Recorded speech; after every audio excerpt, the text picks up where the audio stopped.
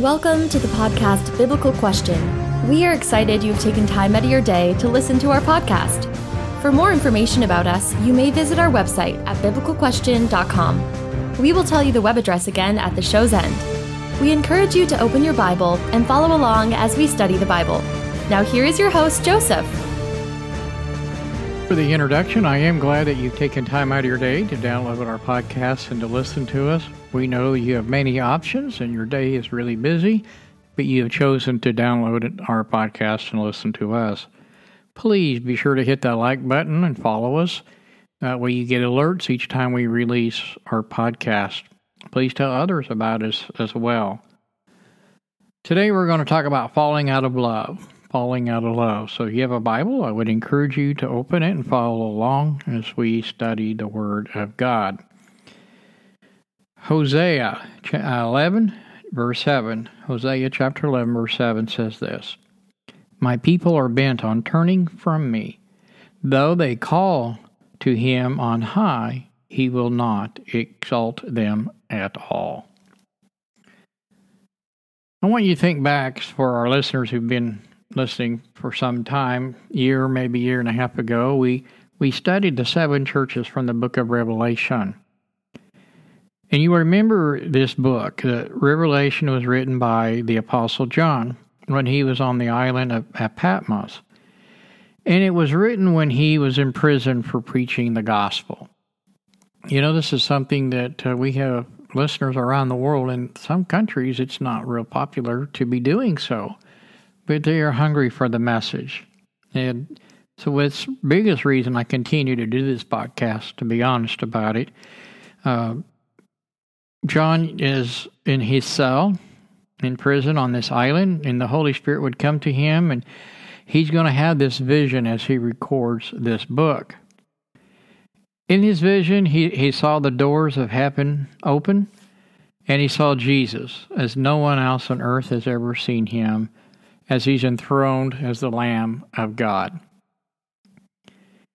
In this vision, you may remember that the Lord had him write to 7 churches or 7 cities where these churches were at. And these cities were capitals or the centers of ancient faith. It was in those cities that the Christian faith really will take root, and it's from those cities that Christianity would spread through much of the entire world. If you would look at your map and study those churches out, you would find out that they're probably not there anymore. Christianity is illegal in a lot of those areas, if not all. But at the end of his vision, some of those same cities or churches, they're already beginning to fall away. Even though Jesus has probably been gone from this earth less than 60 years, even though those churches had enjoyed great preachers from Paul and John, Peter, and probably many others, they were really the eyewitnesses to a lot of the things that the apostles were teaching, some of the miracles they were doing. And so in some of these churches, they really had a passion for those who were lost and dying. And so John's going to write them, and he's going to warn them about their faults, their weaknesses, and what they are doing that God has caught on to, that maybe they need to stop doing. So John's going to warn these cities, Thyatira and Pergamos, about fornication that has entered into their congregations. And he's warning them, in Sardis even, that they're still doing many works and that their works had become dead in their faith. He would tell the church in Ephesus to resist temptation. Jesus, however, he knew that these very clear warnings wouldn't cover every sin that those churches and the future Christians would find themselves facing. He knew many Christians would avoid certain failings or fallings, so he had John write this letter to the church in Ephesus, and to deal not only with a certain sin that the church was involved in, but sins of many other Christians through the century have followed as well. And so Revelation chapter 2 in the first 7 verses there, if you want to follow along, I'm going to be reading that right after this. Do you enjoy our weekly podcast? Though many of our listeners around the world in poverty-stricken nations aren't financially able to support our podcast, if you are able, we'd be grateful for your help. We offer several ways to help support the podcast on our website. Would you be in prayerful consideration in your cheerful donation or purchasing through one of our affiliates? Thank you for listening, and may He have the glory. Okay, so we are in Revelation chapter 2, starting in verse 1. To the angel of the church in Ephesus write, the one who holds the 7 stars in his right hand, the one who walks among the 7 golden lampstands says this, I know your deeds and your toil and perseverance, and that you cannot tolerate evil men. And you put to the test those who call themselves apostles, and they are not, and you have found them to be false, and you have perseverance and endured for my name's sake, and have not grown weary. Verse 4, But I had this against you, that you have left your first love. Therefore remember from where you have fallen, and repent, and do the deeds you did at first, or else I'm coming to you, and I will remove your lampstand out of its place, unless you repent. Verse 6, Yet this you do have, that you hate the deeds of the Nicolaitans, which I also hate. He who has an ear, let him hear what the Spirit says to the churches. To him who overcomes, I will grant to eat of the tree of life in the paradise of God.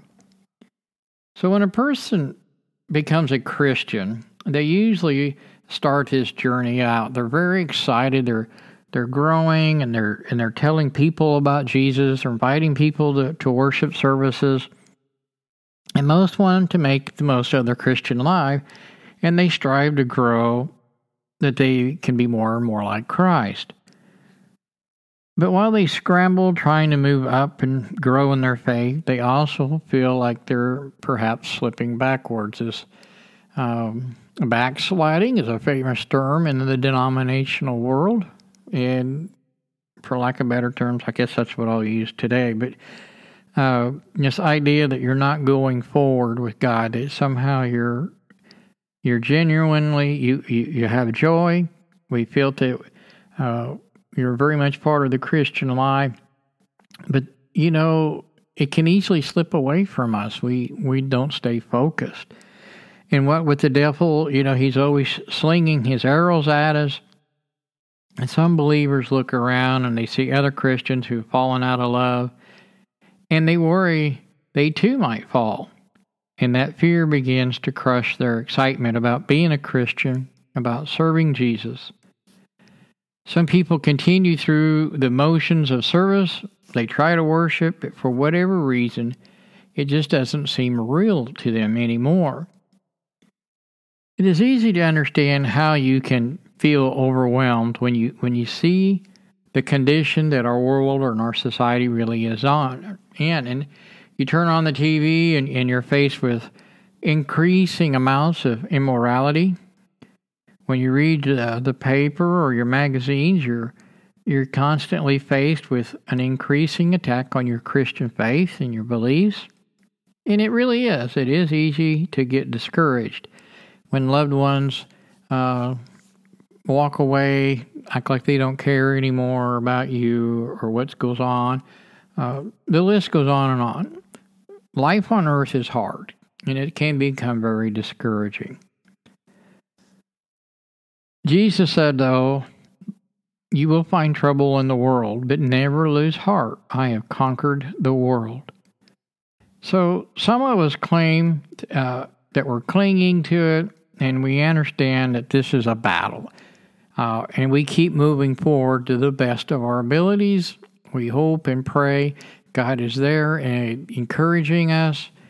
And, I think we failed to teach Christianity is it's not child's play. This is a serious thing. It takes grit. It takes sand. It has the willingness to keep your name with Christ. Sadly, though, so many Christians do lose heart.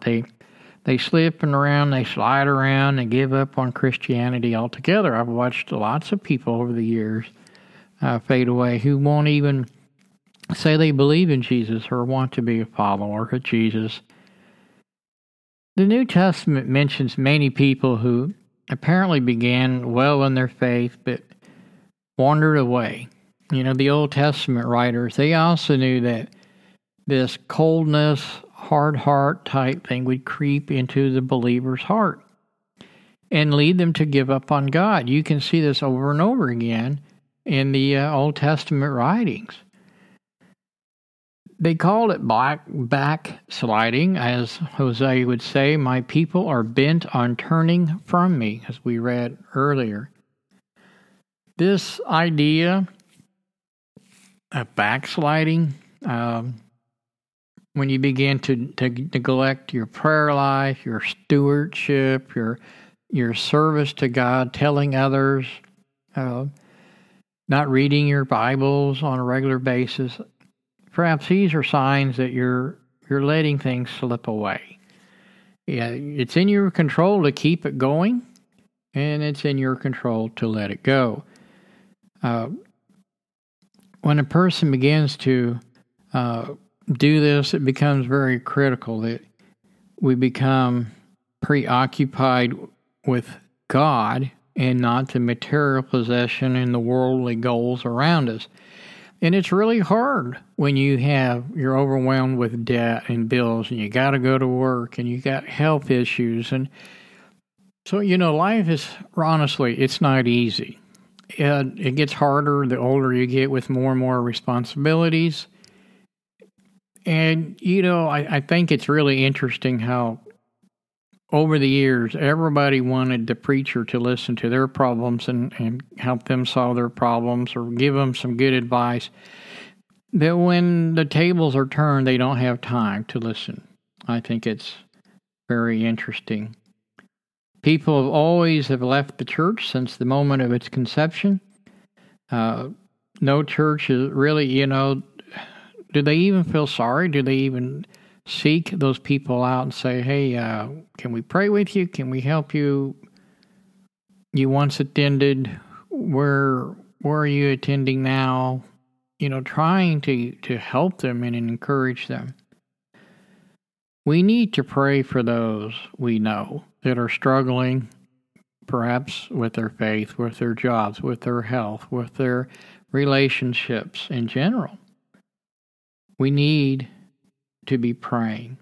Paul mentions to Timothy in 2 Timothy chapter 3, verse 7, "Always learning and never able to come to the knowledge of truth."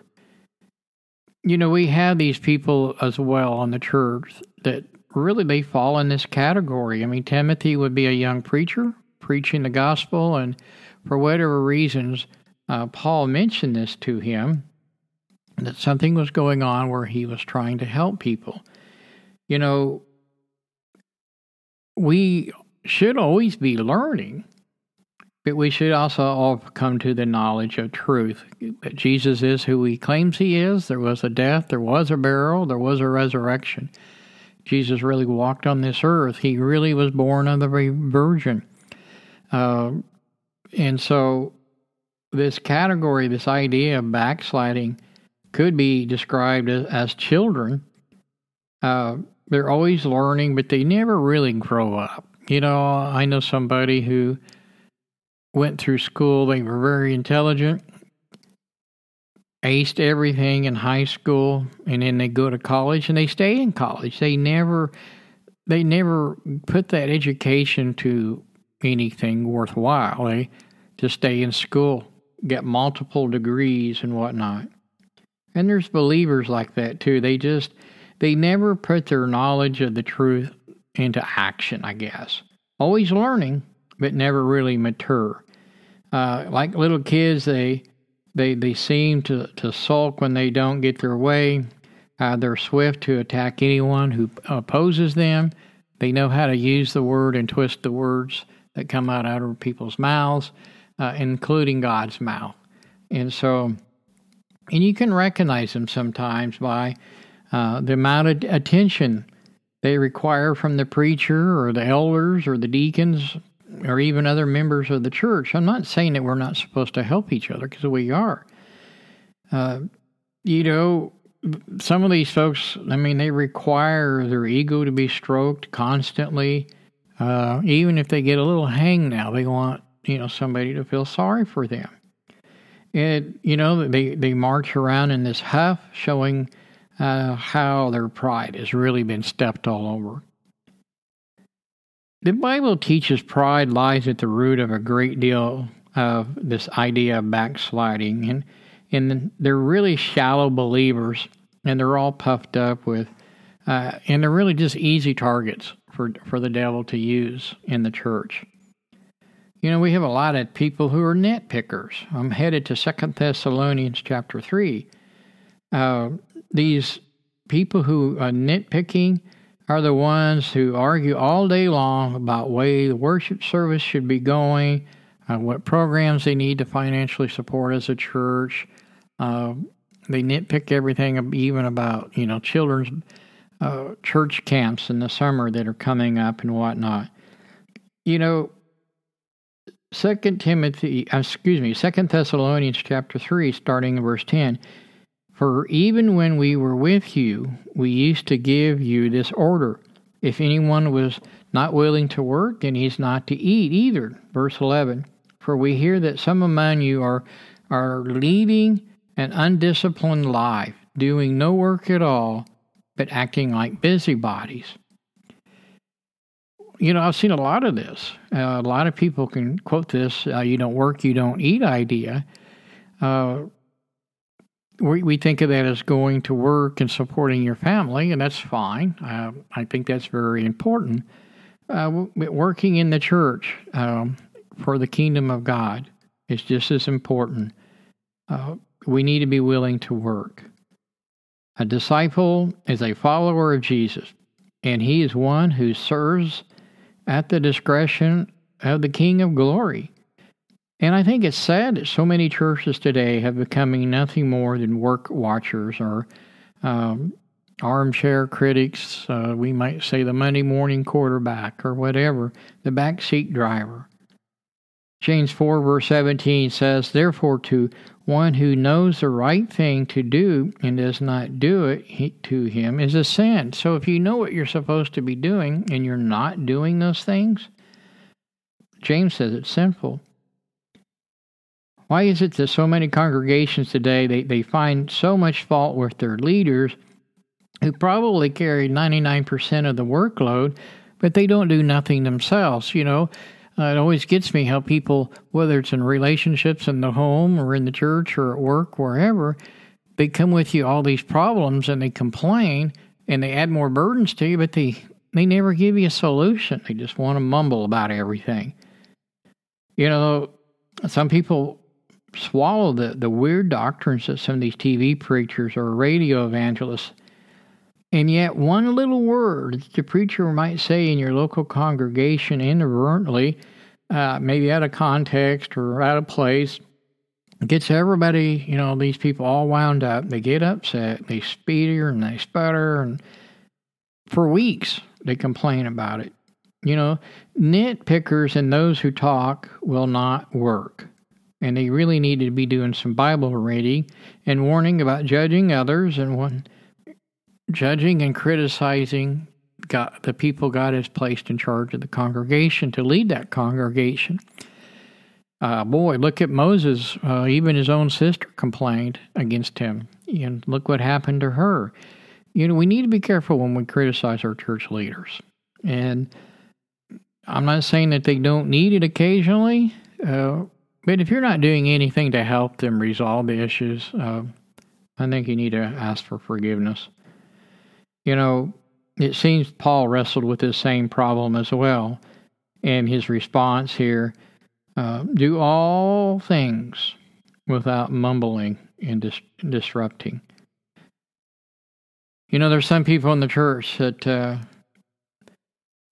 they have they want a reputation, and they think they have this big theological thing, but yet they split hairs continually with their favorite phrases of the Bible again and again, their favorite chapter or favorite verse, and that's all they want to hear preached. That's all they want to talk about or teach. And I know those congregations within 5 minutes walking distance of where I'm talking from right now, they have this reputation that they only teach Acts chapter 2, and they don't know the rest of the Bible. Well, Acts chapter 2 is part of the Bible, but if that's all they know, they have this reputation of not discussing and talking about other things. We have casual Christians. I mean, Paul describes them as well in the later days of Christianity as a form of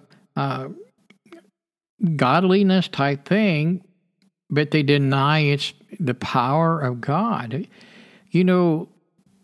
We had a discussion some time ago in our little congregation that we were at, about the power of God, and that how even within his own power, he allows things to happen. And of course, the example used was a sunset and a sunrise. God is in control of that. He might have put the natural order of things that it just happens perhaps on its own in some people's mind and way of thinking. But if God decides he's done with all of that, guess what? He has the power to stop it. He has the power to do what he wants. And we need to understand God is an almighty God, worthy of our honor, our respect. And his words and promises to us, we need to take those seriously. And when we start wanting to be more like the people on TV, that's the wrong focus. That's the wrong direction. We're denying God in his power to allow us to even to breathe the air that we breathe, to be honest about it. We need to be careful with this self-centered idea that it's about me. And it's not about me. It's about an almighty God. In this idea of this backsliding, I've often thought, well, maybe they never slid in to begin with. I remember watching Pete Rose as a boy play baseball, and he was all in, and how he slid was not always the traditional way, feet first. Sometimes he dove in head first. And I've often wondered if people today in the church, how many of them have really slid in? They have truly never been saved. I know my Baptist friends say, well, if you never were in to begin with, you were never saved to begin with. And I argue that in my mind. I struggle with that. You're watching people who go to church every week, multiple times a week. They're bringing friends and family. They're having Bible studies. And, you name it, they're doing it. And they do it for years and years, and all of a sudden they're just not there. And they say, well, they were never saved to begin with. Well, you would not have said that 15 years ago. So we need to be careful with this idea of sliding in and sliding out. We need to be walking in the light of Christ. We need to be in our Bibles. We need to be studying the Word. We need to have a prayer life. And those are all things that even I struggle with at times. We get so wound up with the troubles of the day, all the worldly things that we get bombarded with, and the constant burdens that we have. But what keeps it going is I know that Jesus is coming. I get to be with him. He helps me. Doesn't mean I don't fail him. And I say, hey, I'm done those things. I'm sorry. Please forgive me. And you keep studying, you keep praying, and you keep reading, and you keep telling others. And so it's really like the prodigal son. People can be restored through repentance, through confession, and they can come. God always wants them back. Peter became a really transformed disciple through repentance. The same thing, the prophets who warned about God's judgment also promised about forgiveness if they would return to God. I mean, Jeremiah, boy, if you really study him, yes, he warns them they're going to go to captivity, but there is hope. Your children can come back. God will rebuild all of this. You can become part of this transformation of bringing your children back. You can be there, spiritually speaking, and help people return home to God.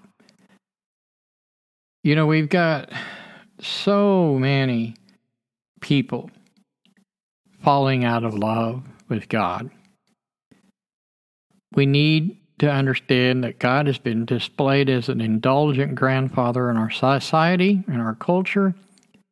I've seen the posts, on social media, and I'm just getting to the point where I don't even want to be there at all. In fact, I haven't been on social media in quite a long time.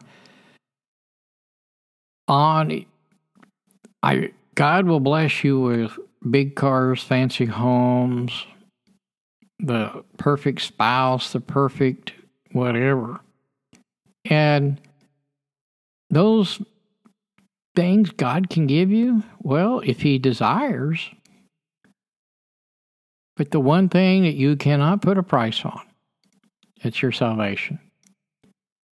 It cost Jesus His life. It cost Him His blood, pain and suffering, separation from His throne room to walk on this earth.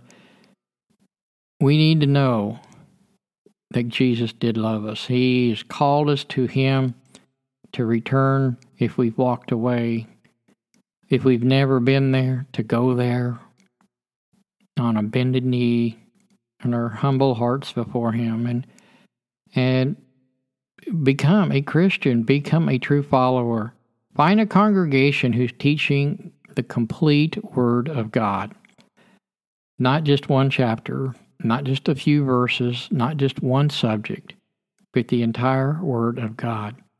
It is a beautiful thing when you can have somebody start showing you in the Word of God and you start putting those pieces together and how it all flows together. It is an amazing book. It is an amazing journey to walk in the path of righteousness that God has laid out for us.